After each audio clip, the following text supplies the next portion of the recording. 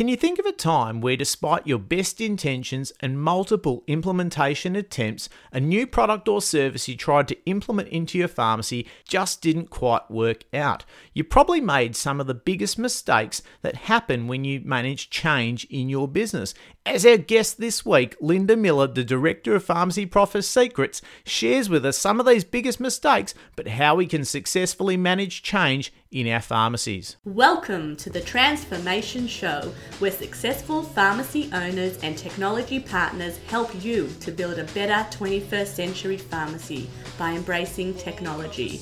Here is your host, Robert Starr. G'day everyone and welcome back to Transformation, the only dedicated podcast in the world where pharmacy and technology collide to bring you, the motivated pharmacy owner, all that you need to build your smarter, more successful 21st century business before it's too late. My name's Robert Starr, your host and guide on this fantastic journey of ours, all the way through to episode 86, brought to you by Audible.com. Get your free audiobook of your choice by visiting audibletrial.com/transformation. Got time for a quick check-in with you. We're going to get across to Linda. I'm loving this new format. We're going to continue that through for the next few weeks, and thank you for your feedback. If you're a new listener to the show, welcome. If you've been with us from the beginning, I appreciate it more than you know.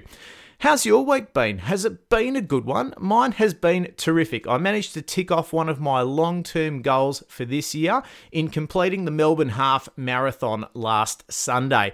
Now, I must say that it may just seem as simple as just going out and running a half marathon, but I have to tell you that the 4 weeks before the start on Sunday, I literally couldn't run. I had a strained ITB for our sports enthusiasts amongst us. It's that big muscle that runs along your quadricep down to your knee. And I was in agony running a 16K time trial a few weeks back. And so what that meant is that I couldn't run for the 4 weeks before the start.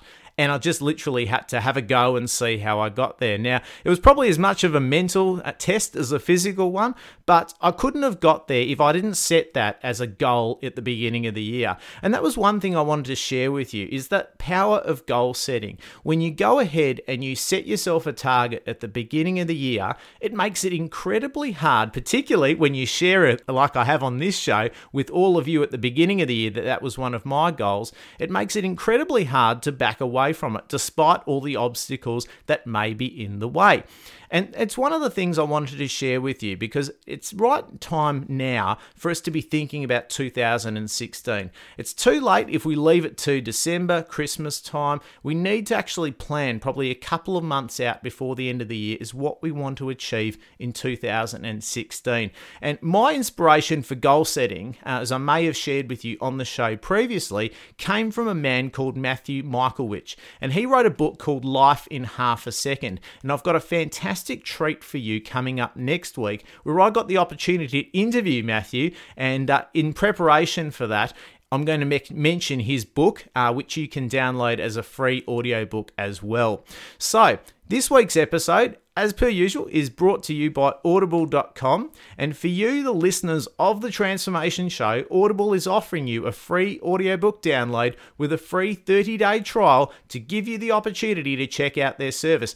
I recommend that you go and pick up Life in Half a Second by Matthew Michaelwich in preparation for next week's show, which you'll absolutely love at the moment. And of course, you could download another audiobook, but I highly recommend that one by visiting audibletrial.com/transformation. Again, that's audibletrial.com/transformation. Without further ado, we're off to Linda for our interview. Our interview today is with Linda Miller. She's a specialist pharmacy business mentor who helps pharmacists increase their turnover and profitability in new and innovative ways in today's highly competitive business environment. Linda wants to be known for the 3 Ps: profitability, productivity, and people. Linda Miller, welcome to the Transformation Show. Thanks, Rob. Great to be here. Oh, look, fantastic to have you, Linda. And I guess, our little scope today is going to be talking about change management. And it's something that many of our colleagues are quite familiar with. Our last 15 years has probably never been as tumultuous in our industry, particularly in Australia. And it's certainly going to be a great chat. And I guess in terms of, your background, I suppose our listeners will be aware that you're not a pharmacist. But, why are you so passionate about helping the pharmacy industry? Look, Rob, I got into pharmacy close to 30 years ago, and I fell into it literally. It was my first part-time job as a student when I was studying psychology. And the thing that struck me then and has stayed with me was how much of a difference pharmacies make, and it's now more than ever, how much of a difference they make to people's lives. And, the people that I was working with were very, the partners were very engaged with customers.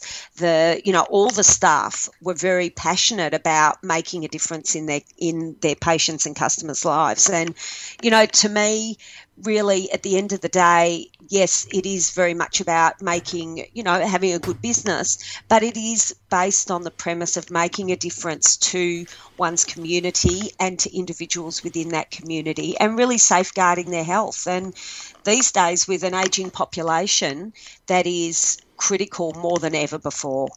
Yeah, well, certainly, it's well renowned that we've got this baby boomer tsunami coming our way, and certainly it's well publicised that our aged care systems are going to be certainly under attack, and pharmacy is going to have such a big role in helping patients stay in good health, not only in their homes but in that aged care environment. And I guess your observations of that last 15 years of what we've seen. Obviously the PBS reforms are well documented, and certainly our operating costs keep going up. But, I guess what have your observations been of what we've seen in the last 15 years? It's been really interesting because whilst things have moved rapidly in the sector, particularly over the last 4 or 5 years with, as you said, the PBS reforms, price disclosure, those sorts of aspects being an issue, and the need for pharmacy and the services that pharmacists provide actually increasing, what I've observed, and it's not pretty, is that some pharmacies have struggled to really adapt to that new environment. And, whilst there are some that are moving ahead and very conscious of the need to change their offering to work with their customers and really find out what's happening, it is a whole different scenario from the days where, you open your doors and you had an influx of customers. Now there's a lot more competition than ever before. There are different models which are being offered, which are impinging on how pharmacists have traditionally offered their services and for which they've justifiably been voted one of the most trusted professions in the world. So, being able to offer that value to the customer in a slightly different offering or a different environment to make sure that those differences are made, that's one of the key differences that I see actually in pharmacy over the last 15 or so years. Yeah, well, certainly I think, we've talked about a little bit on the show in that we're probably returning back to our roots in pharmacy in as much that, the days of being everything to everyone and, having a, wide range of things in our retail spaces that, perhaps never had to justify its profitability has now certainly come under a lot more scrutiny, and we now need to be making sure that not only our dispensary and professional services but our retail also connect with our community. And certainly there's a lot of change amongst us and certainly a lot of opportunities in that regard. But it really comes down to, how we, plan for our future and what that looks like in our individual communities. And I guess on that fact, I guess the word change management gets thrown around, and it's probably something that, most of us in pharmacy, having not done, proper typical business courses and things like that, they don't tend to see it as much. But, I guess as for a pharmacist's definition, what do you believe change management is? The change management piece varies according to what the vision of the pharmacy is. But in fact, the first step of change management is developing that purpose and that vision.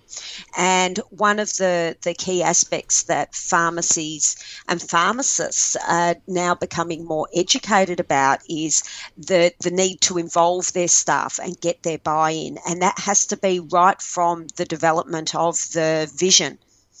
And that, to me, that is the cornerstone of the change management piece. Change management being, okay, how are we going to actually make this change work for everybody, from the staff to the customers to the business owners? Well, I imagine it's a lot more complicated than simply just, for the sake of this show in technology space, just simply buying something like a robot and putting it in the pharmacy and hoping that it's just going to take off and give you all of the promoted efficiencies around it. Yeah, it certainly doesn't happen on its own, that's for sure. And, this is where I guess, we talk about setting the goals and the purpose, for example, in automating, getting the staff involved in, okay, what are the benefits? What are the benefits to the business? What are the benefits to you, to your own productivity, to your own job satisfaction?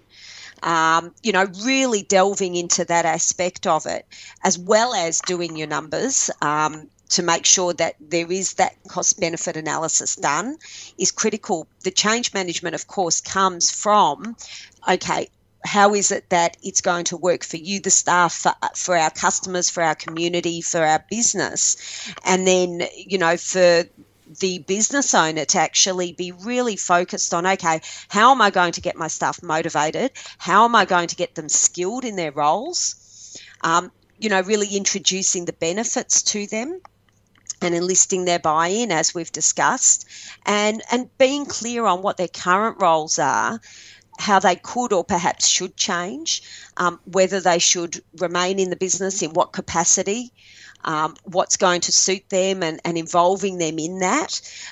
I've seen hideous situations where, people have found out, employees within the pharmacy have found out that, there's going to be a big change, in the dispensary with, the advent of a robot, for example, and they've found out on the fly. And, that is not bringing into play the change management piece. When you bring it in, you're actually involving them and getting clear on what a difference it's going to make to your culture and involving people in that. So, doing things as well like reviewing staff performance and, being more strategic and more structured in doing that is a big part of it too.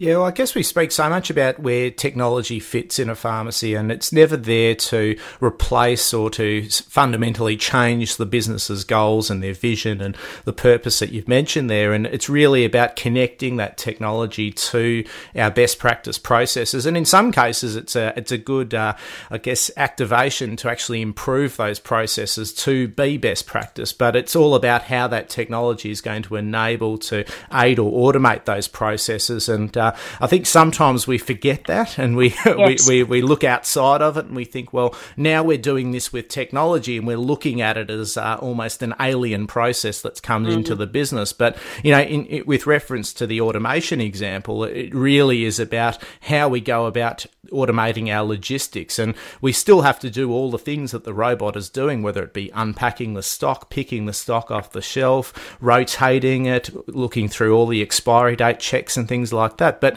we're doing it in a far more efficient manner through the aid of technology. And yes. I think when our people understand that, it's a lot less threatening. But I guess if your role has been very much in that manual logistics, it could mean that, your role will need to change, not necessarily that you need to leave the business. Absolutely. And I guess one of the things that I see a lot, and, we do see a lot, is that need to make the mindset shift, because human nature is that, people tend to drift towards a comfort zone, and do something like introduce automation, and it's out of people's regular sphere of reference, and that creates a fear.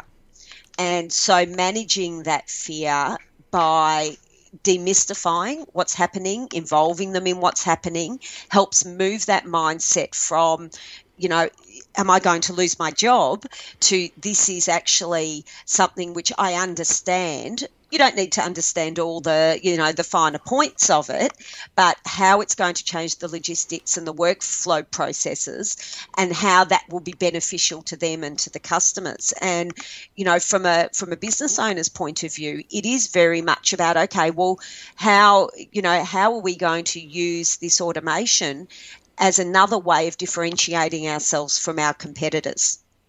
And certainly, it comes down to, I guess, shifting, like you've mentioned there, the mindset, but also recognising the place where that pharmacy needs to be in 10, 15 years' time, and I guess upgrading our thoughts around that process. But I guess when pharmacies that you've seen have started this process, what are the biggest mistakes that you've seen? Like clearly, mindset is something that has to change for a lot of us that particularly have been perhaps in ownership for a lot longer. It might even be 20, 30 years and have just seen a different model of pharmacy come through, and, yes, that need to diversify your professional services and upgrade your retail space and its productivity. What have been the biggest mistakes that you've seen in changing, I guess, the face of the pharmacy? Because in reality, it still could be a very, very good business, but at the same time, it's probably not living to its current and future potential. True. There's a couple of things that comes down to, Rob. One of them is a lack of communication between and leadership, I guess, between the pharmacy owner and the staff, particularly the staff in the dispensary. Obviously on the floor they're affected as well. So when that doesn't happen, then you get resistance. When you get resistance, it then affects not just internally how the culture is working, but that then cascades to what's happening with customers and the atmosphere for, then the customers get fearful of, but I love Karen. She's been with your pharmacy for 20 years. Are you not going to have her anymore? So, you run the risk, and I have seen this happen where, on one hand, they've made their systems more efficient, but because they haven't brought their staff on board, they've actually lost some customers as a result of that.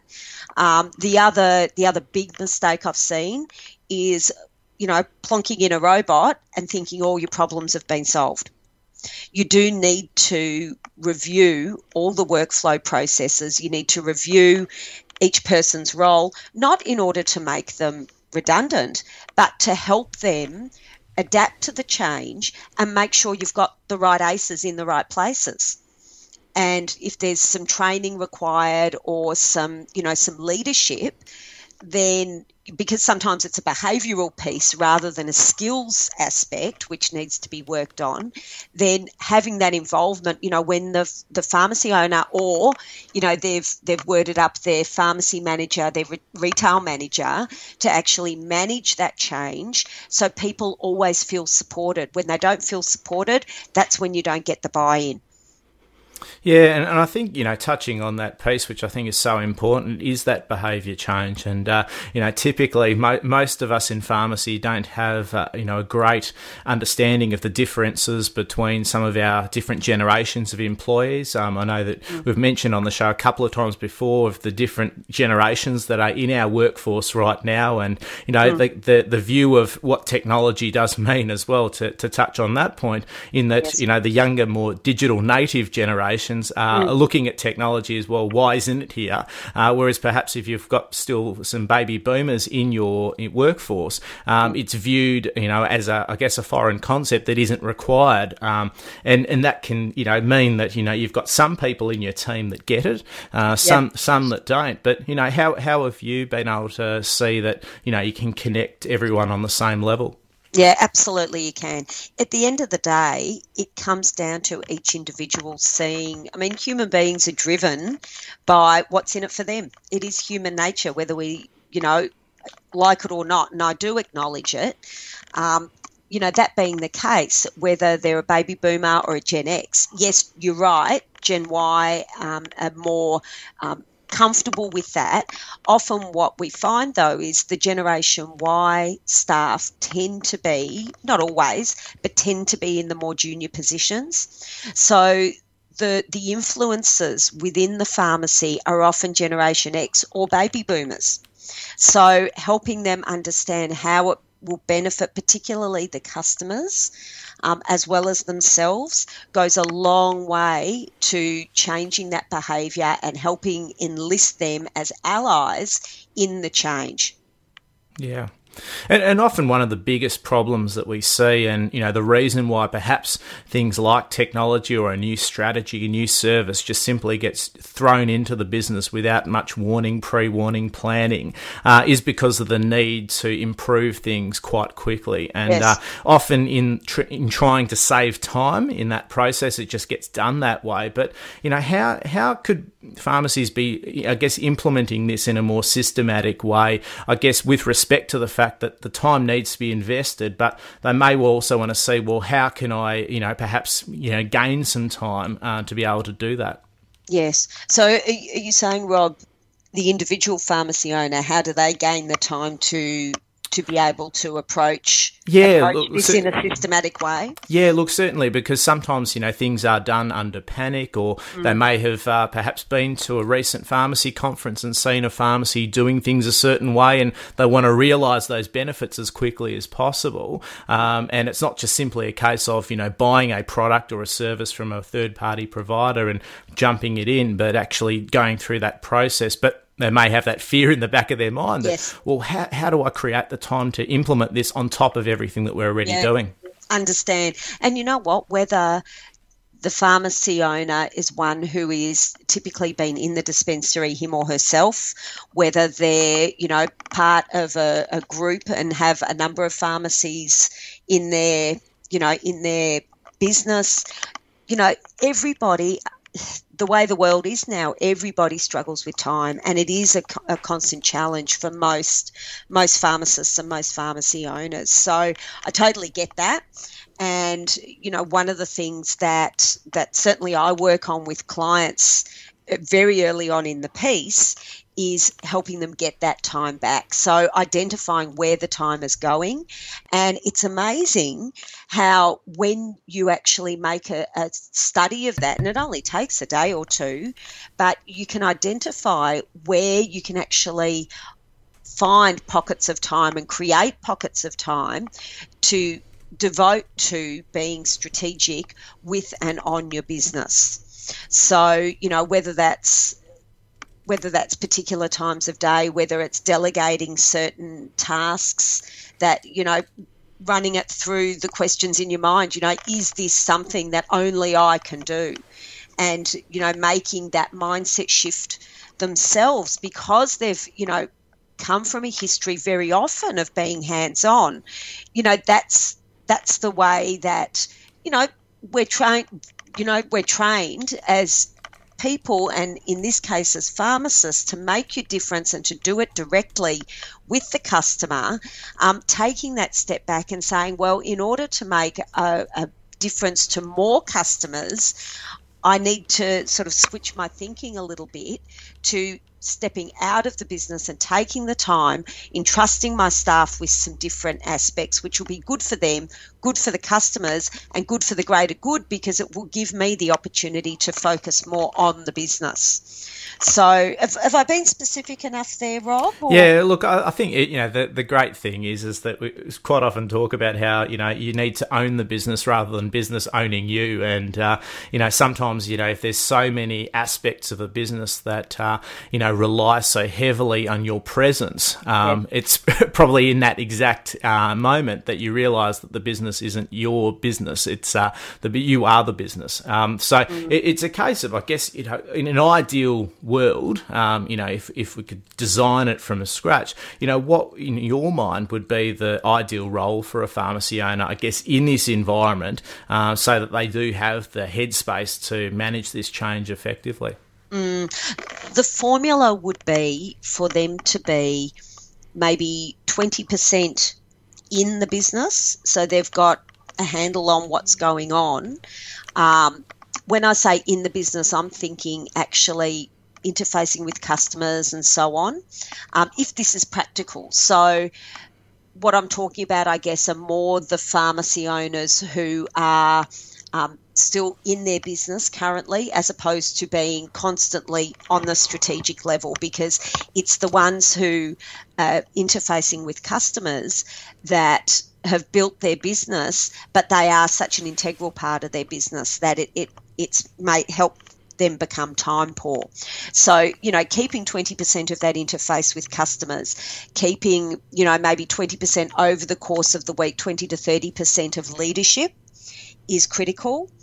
The remainder would be a mix between strategic business and planning and working on, things like marketing, for example, so they can help have a funnel of bringing people in, building the loyalty and attracting the type of customers and patients who are their ideal perfect customer, who they can understand and then appreciate, given their understanding of the customer, what are the aspects that we need to offer them, whether it's products at front of shop, particular professional services, what is our community and our market? Do they need, could they benefit more from DAAs, for example? Looking at all those things. So it's more of that broader level thinking and strategizing.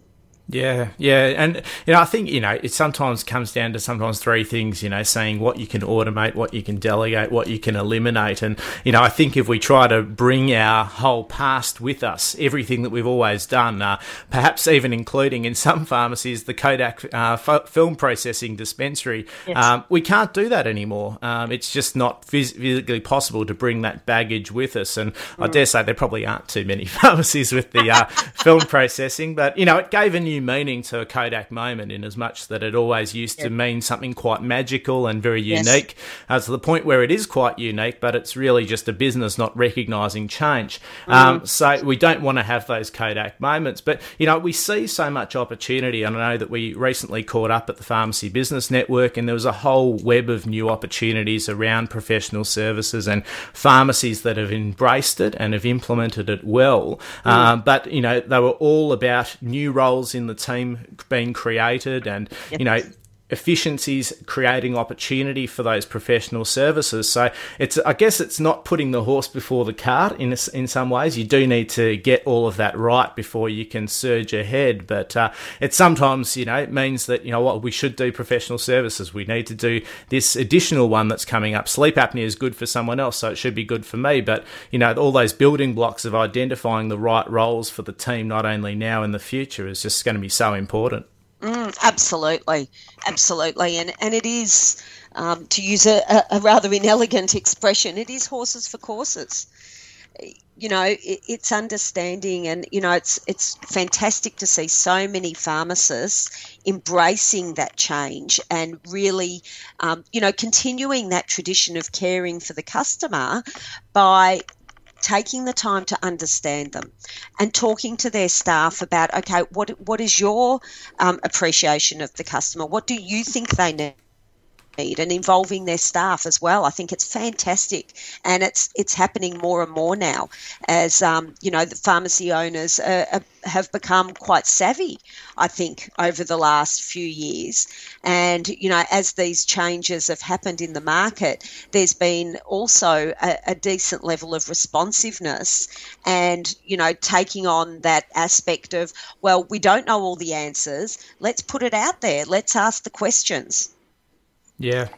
And it's not just as simple as we've seen, like the whole emphasis is putting the pharmacist front and centre and, identifying the pharmacist as the prize for the customer as opposed to it being all the products that sit around them. And, it's not simply a case of just putting that pharmacist out the front. There's a whole framework that needs to be, I guess, embedded in the culture and the purpose of the team to enable that pharmacist to do that without having all of that extra baggage that perhaps they used to wear. And, many colleagues may be listening to to this nodding their heads thinking, well, I'm still wearing the hat of the payroll person or the account person. And these are roles that they shouldn't be doing anymore. But you need to obviously leverage all of the tools and availability within your own team to be able to do that. And I guess for our listeners thinking about this, I guess if change is something that's going to be upon us, whether we like it or not. But what would be, I guess, your ideal first steps to changing anything in the business? It not necessarily have to be technology.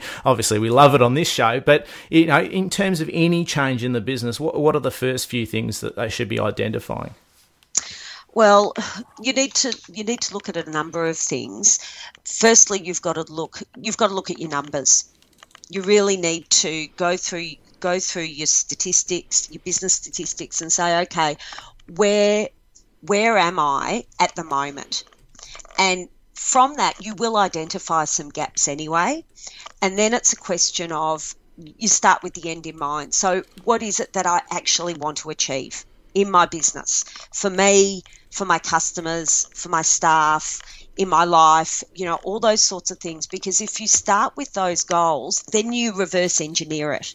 You can look at, you've got that combination of your goals and where you're at the moment. You can then identify, and this is something that I do as a matter of course, identify, okay, given this is where I am and this is where I want to be, what do we need to do in that in-between space to make sure that I get to those goals? So those would be the first couple of steps. And then after that, it's terrific to create that vision and involve your staff in it. But you also need to be practical about what's possible. But we do the Walt Disney thing of, start with the dream room, then go to the reality room, and then you go into the sweat room, which is where you make it all happen. Yeah, it's a great example, and one that we shared on the show only recently with Tristan White from the Physio Co. only probably a few weeks back, and he talked about when that culture was identified, it did create that very clear line in the sand as to where that direction of the business was going to go. But one was very clear as well that he realised then there were some people that just couldn't come along for the journey with them because they had immediately disconnected from that. And I guess that's the great thing about being clear in your vision and your direction. Yes. And for our colleagues thinking about that, thinking, I know someone in my team that's a bit like that, what would your advice be to, I guess, manage the expectations of people that perhaps aren't going to come along on the journey with you? Yes, great question, Rob. The fact is, my observation has been that if one manages the change management piece well, the optimum would be for 80% of the staff to buy into it. But there will always be, almost always, 20% that just won't come along for the ride. But the fact is, when you create the goals and the outcomes, the vision, if you like, with the staff, what happens is that 20% almost always self-select out. It's really interesting, and I've seen it time and time and time again. For the ones that have an invested interest in staying with the pharmacy for their own reasons, then it becomes, okay, well, what are the expectations? And working one-on-one with that person, whether it's the pharmacy owner or more likely one of their senior team. So the person that this individual would report to directly, to manage their expectations, to again make it clear what the expectations are, and to help them, give them the support they need to be able to meet those expectations. And that's always going to be key. And I think if people are clear on both sides of their expectations, then there probably shouldn't be any disappointment or any aggression shown on either side. But certainly the disappointment may be still apparent in the fact that the business is changing and that they very much would like it to go back to what it was before. But as we've seen, that's just no longer possible. And I guess thinking about what's happened before and right now, we can probably cast a little eye towards the future. And I guess I'm always curious to know, what would be the biggest game changer that if time and resources just simply got put to the side and we could do anything in our pharmacies? What would you love to see? Oh, I would love to see a dispensary robot in every pharmacy. To me, that is the ultimate. It increases the speed of dispensing, which then gives, it's convenient for the customer.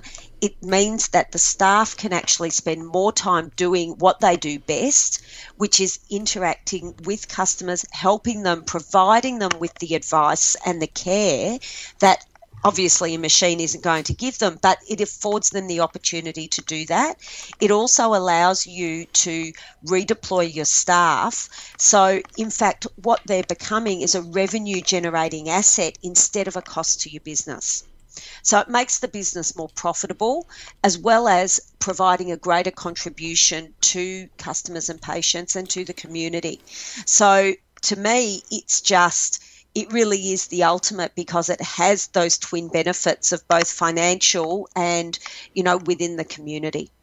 Yeah, no, look, absolutely. And, as we both discussed at PBN as well, that the ability that it gives you to leverage that time back into the business to, develop your professional services and, even further optimize the technology around you in terms of virtual shelving, virtual dispensing, to, I guess, reduce all of some of these other operational inefficiencies as well. Yes. And, yes. It's really exciting then, because we really then are moving away from that product and supply economy and into, that wisdom and service economy that we talk about in terms of being able to be the pharmacist that, has the time to engage with customers and really get back to that, really core skill of listening, so that we can identify what our community needs and, help them on that journey, rather than just simply being another cog in the primary healthcare journey.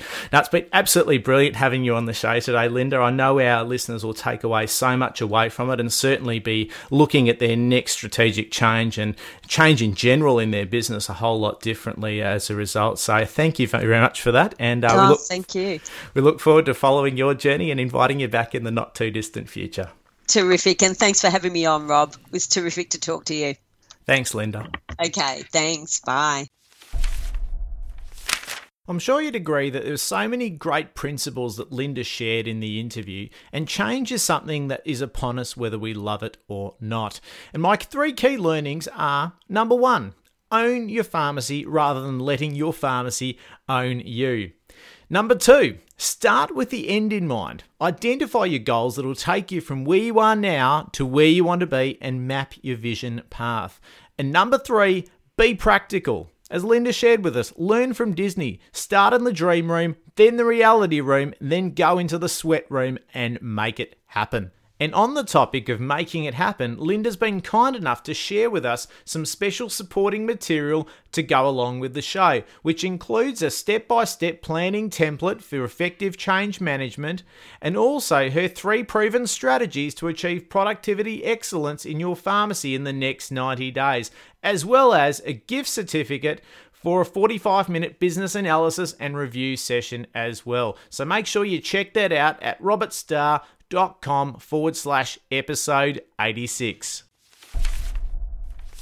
And that brings us to the end of another episode of Transformation. Don't forget, we've got Matthew Michaelwich coming your way next week, the author of Life in Half a Second, who's an international entrepreneur with an incredible 20-year track record of starting, growing, and exiting high-growth businesses. If you've loved this week's show, leave a comment in the show notes. I read and respond to every single one of them, and my guest, like Linda today, only too happy to respond to your question individually. Go on, do it now. Have a great week, everyone, and I look forward to speaking with you again next week. Bye for now.